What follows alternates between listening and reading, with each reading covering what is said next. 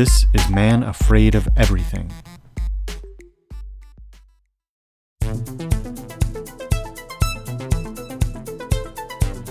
Try it. Story. Welcome to Anxious Pond. Try it for the story. Fishing. I took an outdoor staycation last week and went fishing for the first time since I was a little kid. I pulled jeans on because what if the bench in the boat is hot? And I wore old gym shoes because it might be muddy. I bought a $15 fishing license.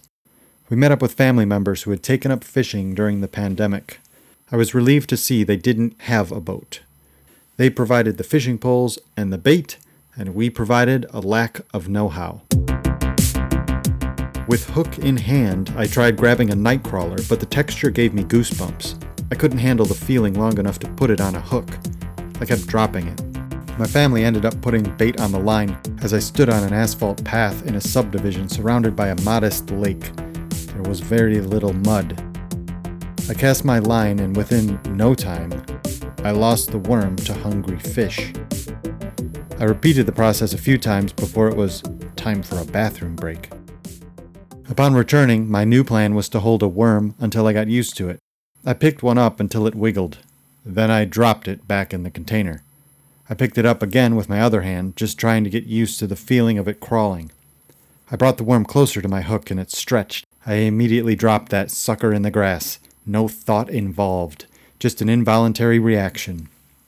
I picked it up again and it expanded like a wet noodle. I dropped it over and over again.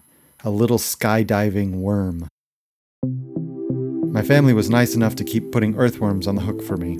I'd cast my line, get a nibble, tug the pole, reel it in, and see if fish stole the worm. Then I'd wait around and hope someone half my age would offer to put another one on.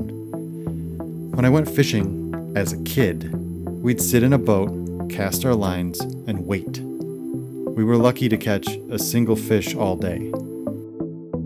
This time, everyone caught something. They hooked fish through the lips, the cheeks, the eyes, and the nostrils. It was catch and release except for certain kinds of fish, so when someone reeled in an eyeball, just the eyeball, they threw it back. Rules are rules. I ended up catching one fish. It was not very big. A long time ago, I heard fish scales can cut your hand if you rub them the wrong way. So now I assume if I touch a fish, I'll bleed. I didn't take it off the line. I left that for someone braver. Eventually I squeezed someone else's fish on their line, but my accomplishment didn't last long. It was too slimy. By the end of the afternoon, I had caught exactly one fish. But I could cut a worm, hold it, and put it on a hook. I just couldn't wrap it around and hook it again. As always, it helps to break things down until you feel comfortable, and to congregate with more experienced people. Try it. Story. This is just the thing I needed to make. I haven't podcasted in a long time, and I wanted to just put something together and feel some emotions. If you want more, visit getafraid.com.